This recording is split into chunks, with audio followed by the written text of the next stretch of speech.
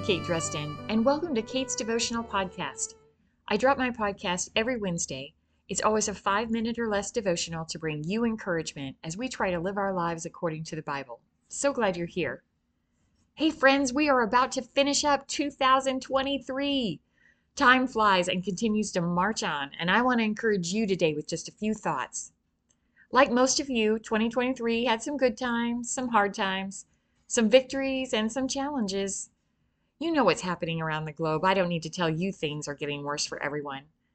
But the Bible tells us as we get closer to his second coming, times are going to get worse. The Bible uses the word perilous, which means danger or risk.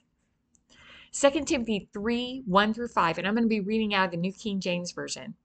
Listen to this list that the Bible gives us about how it's going to be in those last days.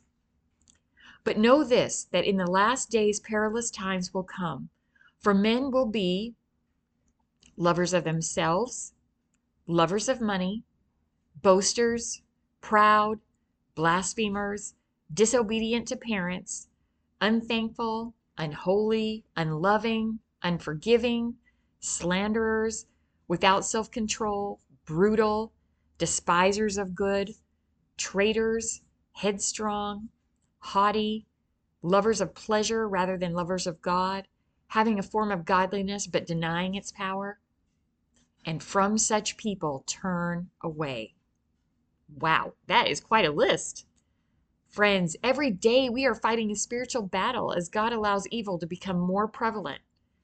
After all, Ephesians 6:12 says, "For we do not wrestle against flesh and blood, but against principalities, against powers, against the rulers of the darkness of this age, against spiritual hosts of wickedness in the heavenly places." Make no mistake, God is in control and fully aware of everything the forces of evil are up to. God has never and will never relinquish one bit of his sovereign power. But having said that, it doesn't mean we Christians won't face some really hard times. But, and that's a big but, I want to bring you encouragement today. So guess what? With each passing year, we get closer to the Lord's return. With each passing day, we get closer. 1 Thessalonians chapter 4, verses 15 through 17 explains the rapture in detail. Number 1, the Lord will descend from heaven with a shout, the voice of the archangel, and with the trumpet of God. And number 2, the dead in Christ will rise first. And number 3, then the Christians will be caught up together with them in the clouds, and we're going to meet the Lord in the air where we will be with the Lord always. I hope this makes you smile and get excited because it really does me. I am excited for this. I look forward to this. Okay, guys, we need to encourage each other with these words. The Bible tells us to do that in 1 Thessalonians 4:18. So 2 questions for you today. Are you eagerly anticipating his arrival? And are you ready? I know I am. If you can't say yes to that, you need to be talking to God and getting right with him.